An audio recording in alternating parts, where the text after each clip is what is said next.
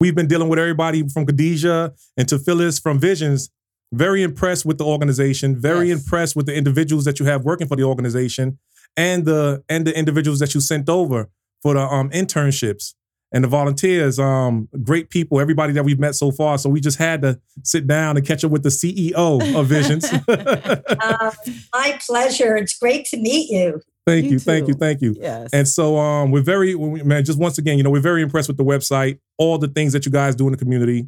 And we just want to hear from you firsthand. But prior to that, I got to introduce Nikki, which is the other co-founder. Me and you've been communicating, but obviously you haven't met her yet. But I feel like I know you because I've done so much research. I saw your videos with, I think it's Free Talk Radio. Yes. That was a wonderful interview, Awesome. Let me just tell you. Awesome. So I was very impressed. Oh, thank you. Thank you. All right. Okay. So just kind of, excuse me? We try hard. I see Doing it. a great I see job, it. actually. And you guys been in business since like 1929, from what I understand. 1926. Yeah. 1926. Very, very impressive. So let's get started, Nancy. Tell us a little bit about you and tell us as much as you can about the organization. Sure. Pleasure to speak to you and your audience. I have been the CEO of Visions for 32 years.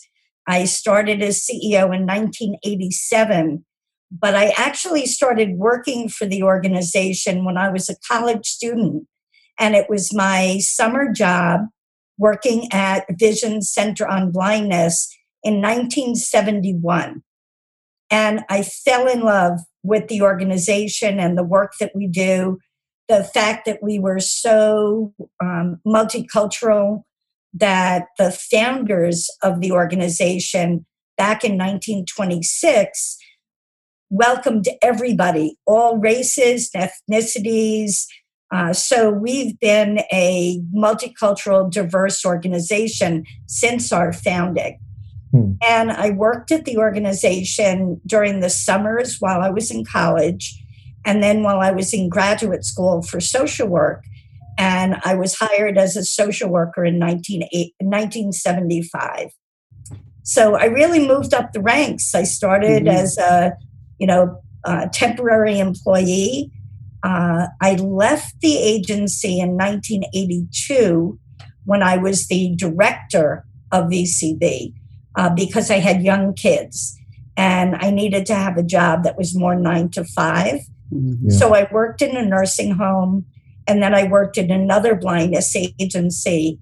And when the CEO position opened, my board called me and asked if I would apply.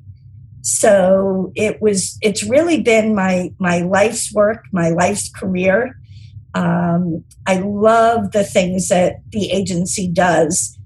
I think we're unusual in that we've been growing, but growing very slowly over the years that I've been affiliated. Usually we grow about 2 to 3% a year in budget and in staffing.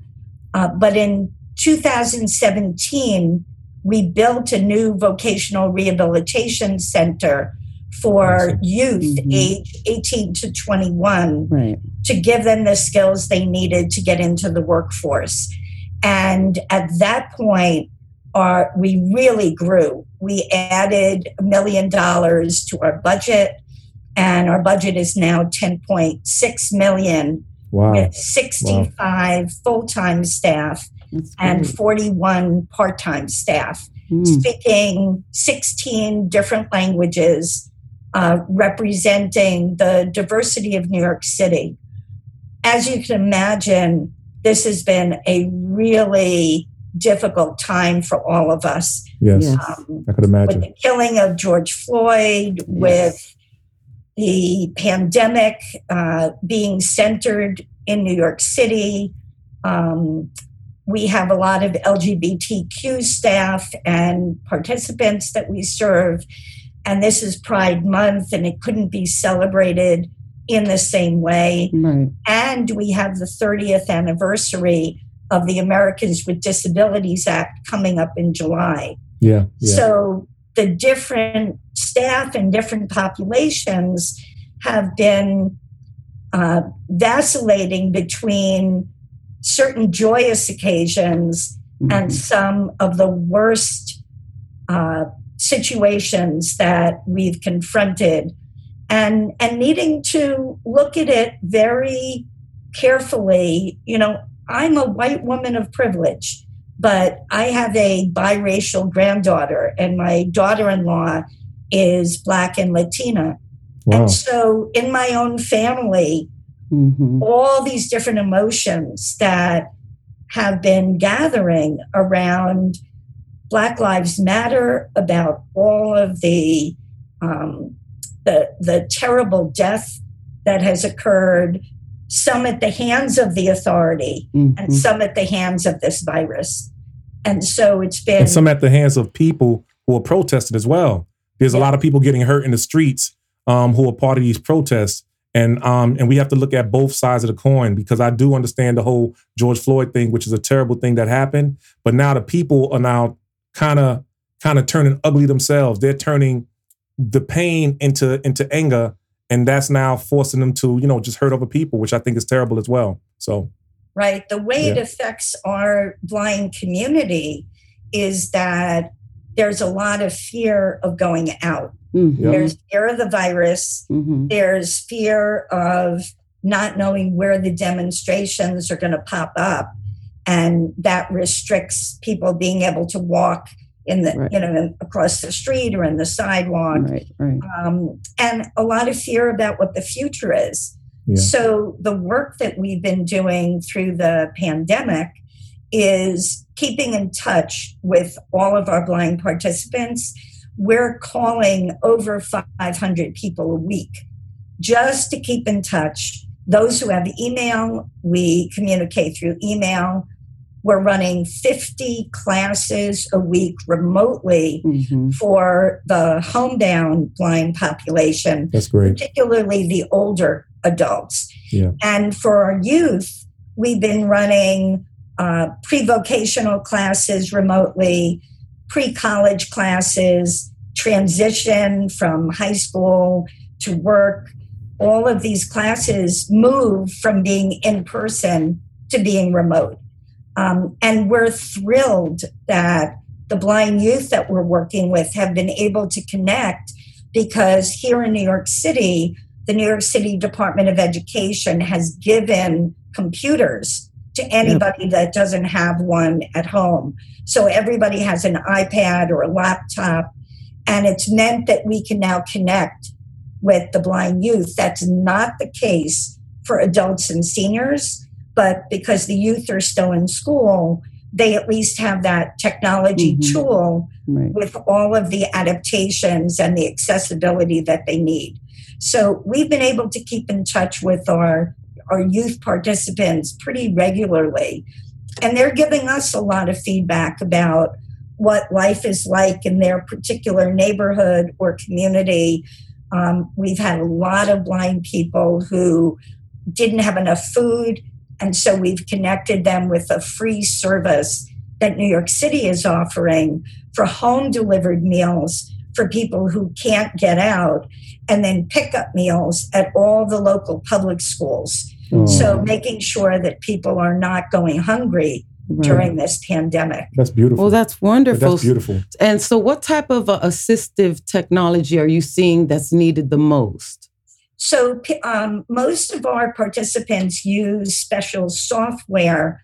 If they're using a laptop or an iPad, they download software that either magnifies. So if they have a little bit of partial vision, they're able to see the words, or a talking software called JAWS, where you and I would read it, but a totally blind person or a person with limited sight would actually have everything read to them out loud. Yeah, wow, that's great. That's great, JAWS. Yeah, it's a great piece of software, by the way. Yeah, and also for people who do have smartphones, and I would say probably 75% of the people that we work with do have a smartphone, but they don't know how to access the accessibility feature that's built into the smartphone. Mm-hmm. The smartphone will magnify, it'll talk, true. But you have to know where to find it. So we're doing a lot of remote training. So we may be on the phone, or we may be communicating with them to tell them how to use the accessibility features. There are also hundreds of applications that can be downloaded for free or very, very low cost, that if you take a photograph of anything, it will read it back to you.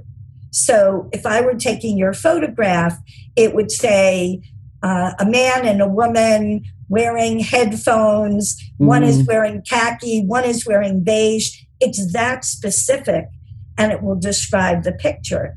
So if a blind person wants to know what bill they have, they just take a picture and the application reads it back. This is a $5 bill. This is a $1 bill. Oh, that's great. That's great. But they have to know that the applications are there, and then we help them do the downloads. Wow. Okay. And so what do you see happening with a lot of the employees? Are the employees still, everybody's working remote within your organization still? Or do you have some people that got to come in? Today was the first day that we opened our headquarter offices, which are in Lower Manhattan around Canal Street. Okay. Yeah. So we have 4 staff that came in today. I'm actually doing the interview for the first time in my office since March 18th. Wow. So you were my excuse to come into the office today. Okay. Give you a head start. Yes, thank you. Thank you. So of all our staff, I would say about 80% are going to continue to work remotely this whole summer, at least till Labor Day. They're able to do their jobs completely remotely. And then we have staff that actually go into the home to teach blind people how to be more independent or teach them mobility skills. They're going to start going out into the field on July 7th. That'll be when New York City enters phase 3. And we feel it'll be safer.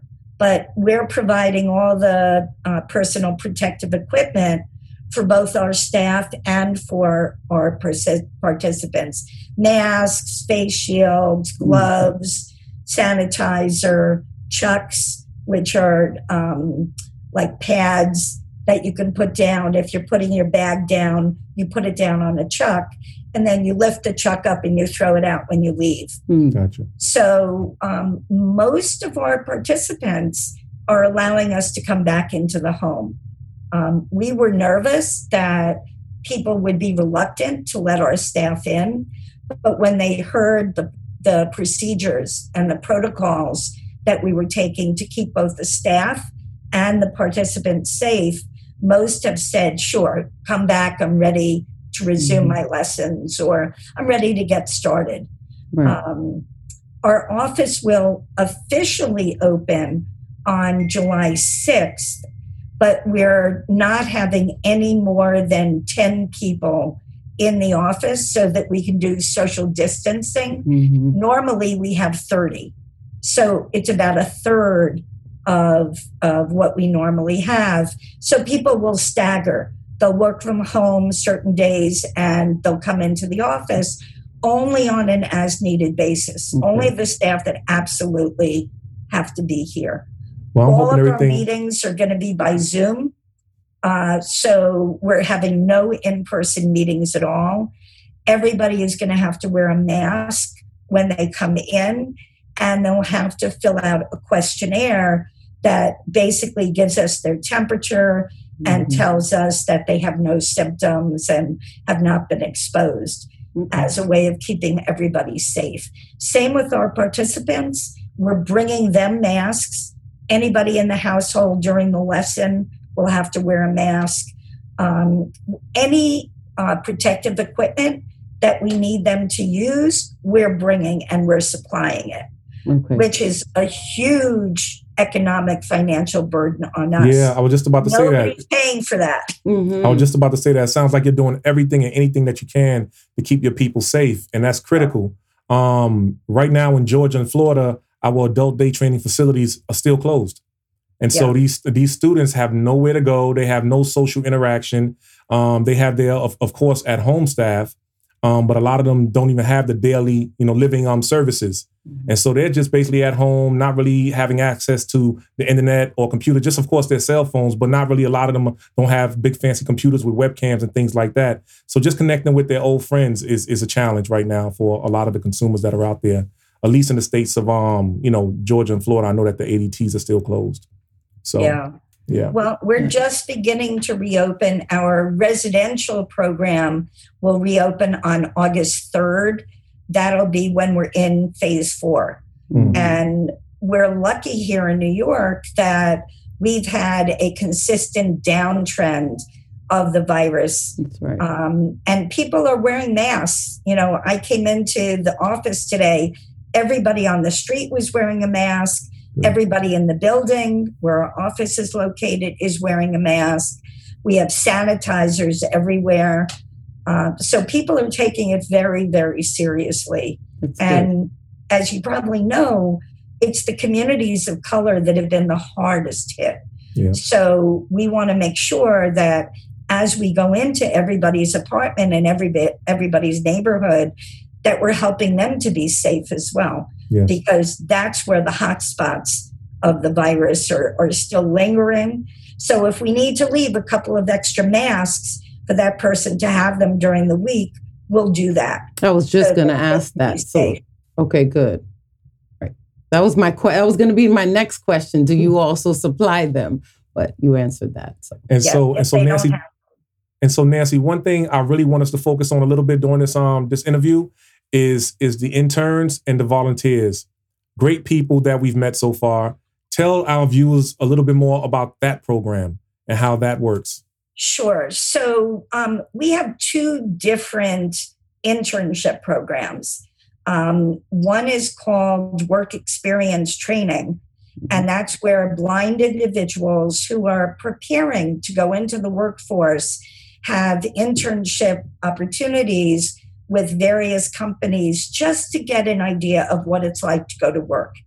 An experience, it could be remote, it can be in person. Most are remote right now, but they're given assignments just like a staff person would be, but it's a learning experience. And we have anywhere from 20 to 60 blind interns who look for these work experiences during the year to give them an idea of various jobs, different companies to work for, what the expectations are, what's the etiquette at the workplace, how to write an appropriate work email as opposed to a personal one, making sure their resumes are up to speed and ready when they want to go into part-time or full-time work. So it's really a chance for them to experience what a workplace is like. And they've been extremely successful. Different organizations, nonprofits, and companies will host our interns. We try to match it with the career interest that the intern has, but sometimes they have no idea what they want to do. Mm-hmm. So we'll just give them a general experience. Normally it lasts anywhere between 10 and 13 weeks. Some are shorter, depending on how much time they have. And they're really, this is the beginning of figuring out what they want to do when they're ready to go into work. And then we have the more advanced students, or our college students. And they're really looking for internships that are related to what they're studying in college. So they may be studying technology. And so we want to hook them up with a technology company. Mm-hmm. We have a number of students that are in law school. So they want to do paralegal work over the summer or during their breaks. So we're the matching group. We match these high school students, college students, and sometimes adults who are new to blindness who have worked as sighted people, but they have no idea what kind of job they want to do as a blind person. Mm-hmm. So we'll match them with internships as well. And we do this all year long. And now that so many of the internships are remote and can be done remotely, we'll take work sites anywhere around the country. Anybody who is interested in hosting our interns, it's a great experience for the interns. Sometimes they think they want to do something, but then when they actually are placed in that particular company, they say, oh, this isn't what I expected at all. Mm-hmm. You know, somebody who wants to be an architect and they think they're going to be building, and then it turns out they're spending 10 hours on a computer because everything is computerized. Yep. And they didn't realize that was the kind of skill set that they needed. And they say, okay, maybe I want to do something different. But we've been very, very successful. We're number one in job placements of legally blind New Yorkers out of 50 agencies. We've been number one for the past 4 years. Congratulations. Wonderful. Congratulations. Wonderful. I see why. Yeah. I can just by dealing with your staff, just by dealing with the individuals, just by reading what you guys are doing in the community, I can see why you're number one. Very, very, just once again, I'm very impressed with everything that you're doing, and your organization is awesome. It sets up a situation where there's a win-win for everybody involved. Yeah. And I also wanted to touch basis on the, that just, brought it to my attention that we should cover the caregivers. You have a caregivers program that I think is excellent. The question I had was, I know you guys are based out of New York City, and it's all of the boroughs in New York. Yes. But the caregiver program, I wasn't too clear on if it was for inside New York or nationwide. It seemed like it was a nationwide thing for the caregiver. Yes. So the care recipient would be a person 60 years of age or older who lives in New York City. Mm-hmm. But the caregiver could live anywhere. They could live anywhere in the United States. Very good. Okay. So we have a lot of caregivers, for example, who may live in Florida, but the care recipient lives in New York. They could still be a part of our program, and we're the connector. So if the care recipient runs out of something, they have a product that they need, or there's a piece of equipment that they need, we're able to purchase it so that the caregiver doesn't have to fly back from Florida in order to help that care recipient. Gotcha. We have caregivers from all over the country. Most, I would say, live in the Northeast because they tend to live closer to where their older relative is living. But there's no restriction. Caregivers can live anywhere. They can live in the household, they can live next door, or they can live cross country. That's great. It doesn't restrict. And it's a free service. All of the services are completely free of charge. So where we have caregivers who are living with the care recipient, it might be a spouse, might be an adult child or a grandchild. Say that person needs to be away. We can send in a home care assistant for the day. So that person can have their own doctor appointment, or they can, they can take a break.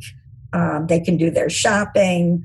So being able to provide that respite has been really, really helpful for these caregivers.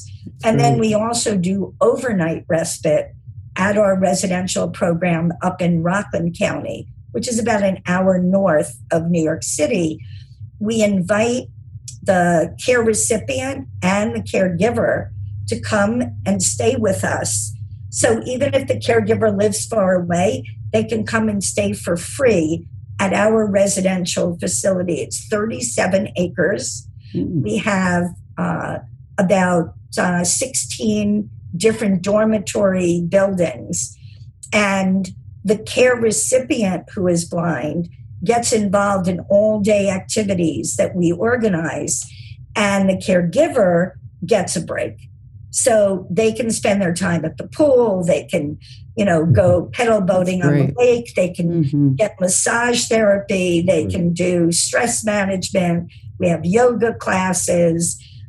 They can walk around the 37 acres, but they can be together. So it's a way for caregivers that otherwise would have to spend the money to go into a hotel or someplace else can come to our site and be reunited with the care recipient, and they can spend the weekend or a week together. And that program will start up again in September. Because we've been closed by the state, we haven't been able to provide that service over the summer. But starting in September, we'll start those respite weekends again. That's great.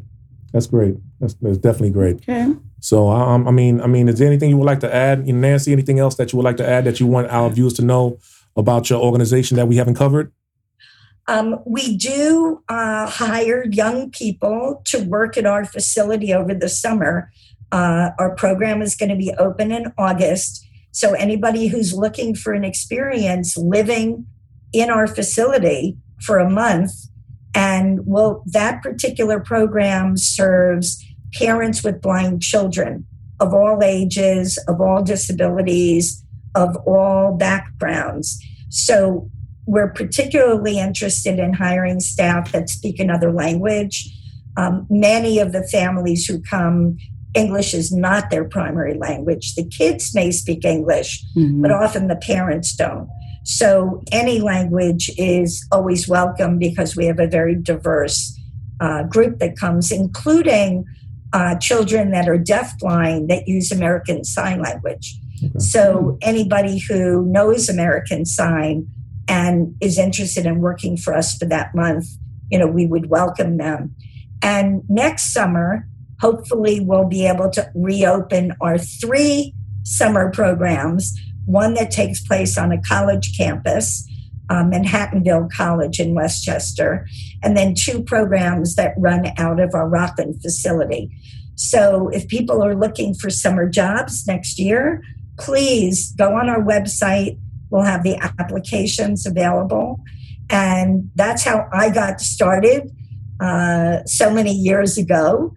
And it's a great way to find out about a terrific type of work and a terrific career working with people who are blind. Yeah, that sounds great. We're getting a lot of emails right now from individuals who are looking to help either our nonprofit or do something, helping people with special needs. And so that right there opens up a door. Something comes across my desk, I'm definitely going to shoot it your way and make sure that they know about your program and see if we can make some good matches there. So that's great. And we are surviving basically right now on donations, both in kind. We've gotten a lot of donations of masks and face shields and sanitizer, gloves. We also get financial donations. We get a lot of support from Lions clubs, who are local service groups here in the metropolitan area. We get donations from foundations, individuals, groups, and we're always looking for partnerships. So anybody that you think is interested in helping us out in any way, we've been doing a lot of virtual fundraisers, and we've had some amazing musicians who have donated their time, and they're struggling because they can't work right now. Yeah, they can't do gigs. Wow. Yep. They can't do gigs. They're taking out their time and doing these Zoom and Facebook concerts for us.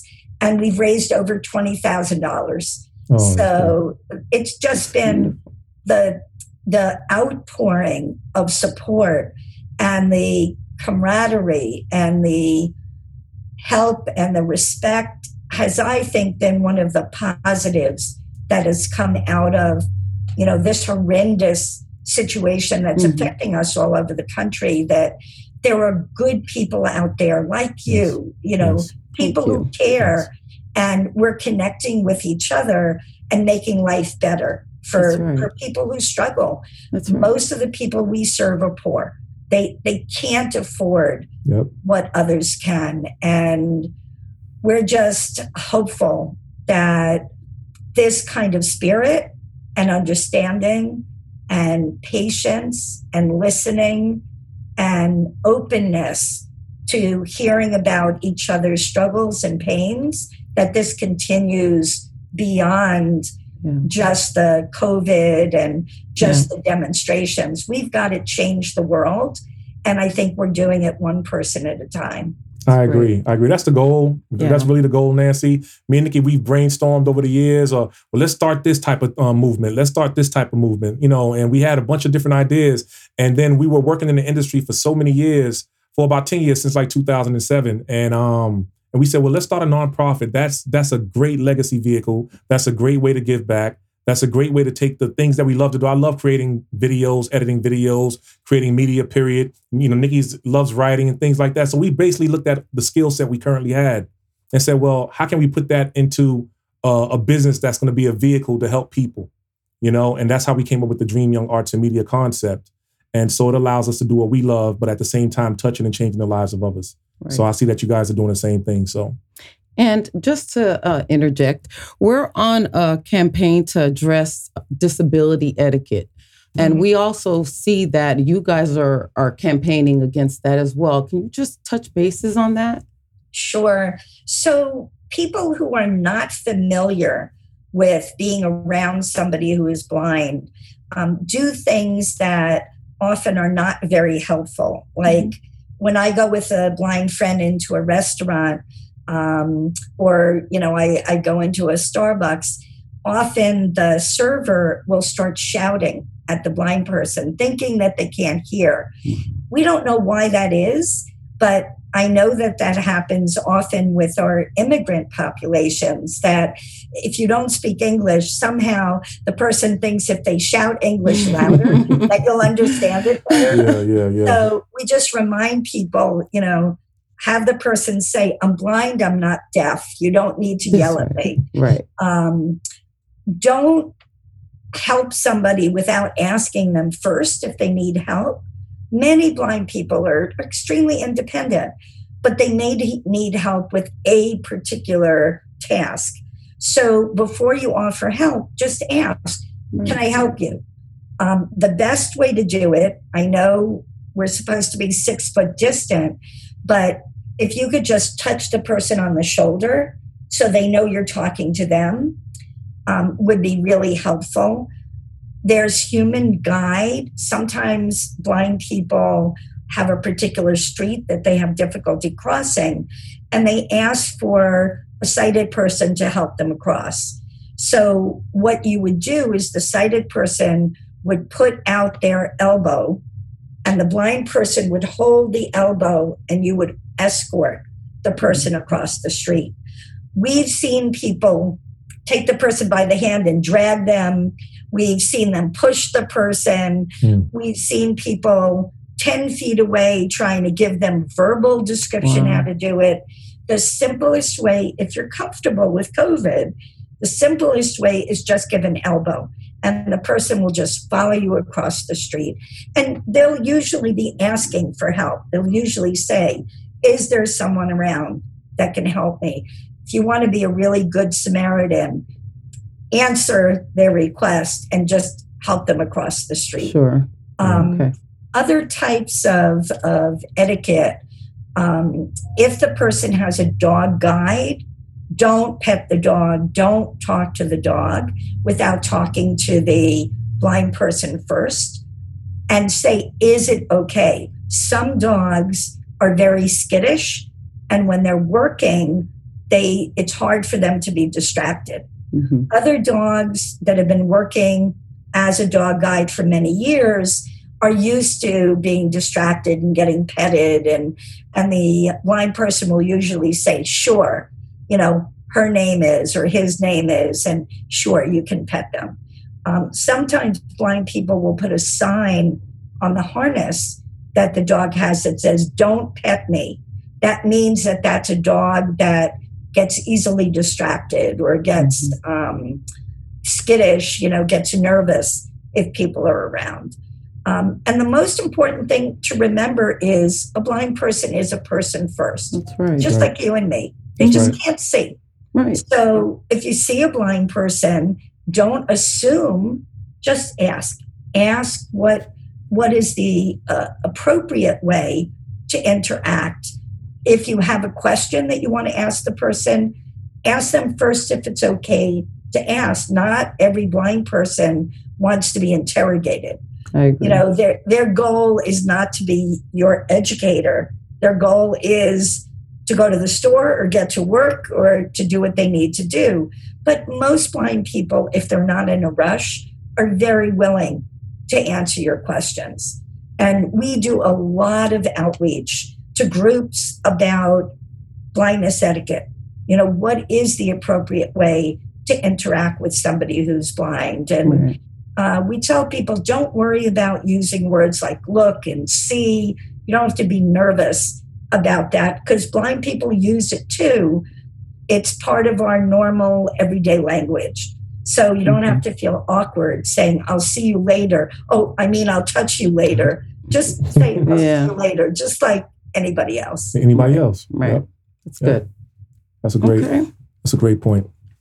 Yeah, because I do notice when we take them out into the community, like in the past, people tend to stare like, what are you, like, what's going on here? They can, some of them have more of a physical disability, or even if it's developmental, and they can tell, they start to stare, very impolitely. And they notice, they're intellectuals. So. You just have to ignore it. You You're walking in the mall with your consumer and people want to stare. You just kind of just walk by them and oh, well, Yeah, but people need to learn how to actually, act in that environment when you're around someone with, a difference.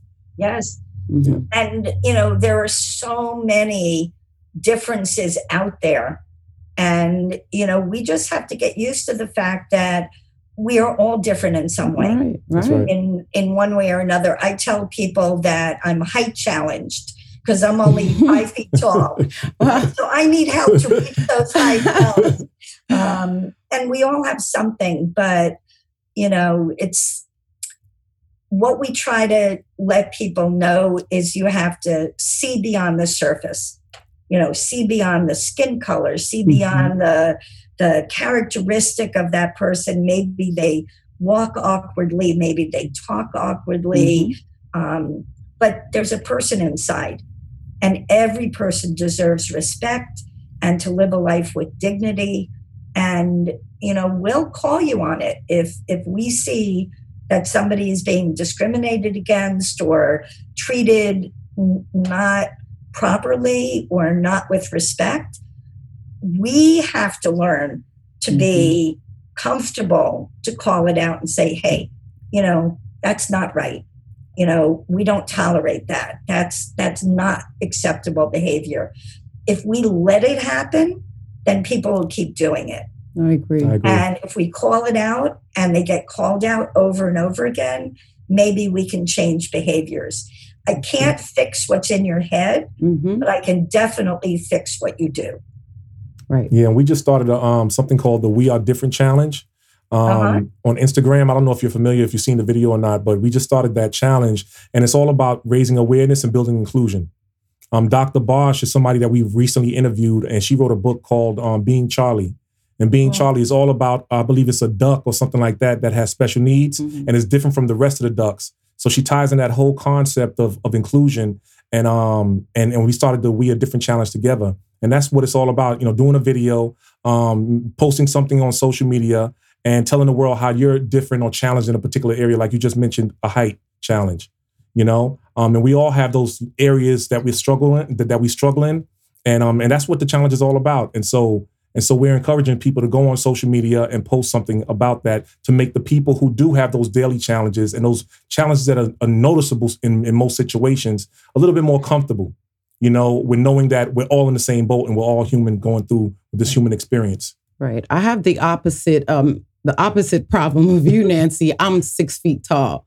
So, but throughout my lifetime, it's really bothered me, to be 6 feet tall. It's kind of like an anomaly for a female. Yeah, especially in elementary school. Oh, forget! I was taller than all my teachers, everyone, my whole life. So it affects you, but just the opposite way. Yeah. Right. Well, it's the acceptance that is so important, that we all comes in different shapes and sizes and colors. And, that's what's great about living in the United States and what's great about humanity. But sometimes I think we forget, we take it for granted. And then something happens and you say, it's not the world that we want it to be. People are acting in ways that we don't accept, and we have to speak out. That's right. And it's up to every one of us. It's not someone else's job. It's all of our job. That's right. That's great, Nancy. I think the interview went well. I think we covered a lot of ground. I think the information that you shared today is gonna be a blessing to a lot of people, simply put. And we just want to thank you again for being part of the Dream Young Media podcast.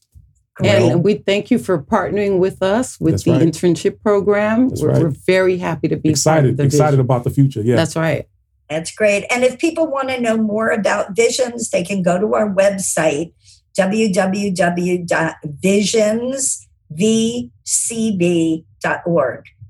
That's Visions with an S, V as in Victor, C as in cat, B as in boy.org. Very good. And I'll make sure I put all your contact information, of course, on the video, underneath the video in the description as well, so people can really reach out to Visions. And once again, if I come across anybody who can benefit from either the program directly or partner with you guys on some level, I'll definitely send that your way as well, Nancy. Absolutely. But great. Thank you so much. Thank you so much. Thank you, Nancy. Have a good one now. Great meeting you. You have a wonderful day. Stay safe. You too. All right. Stay safe now. Bye-bye. We will. Bye. You too.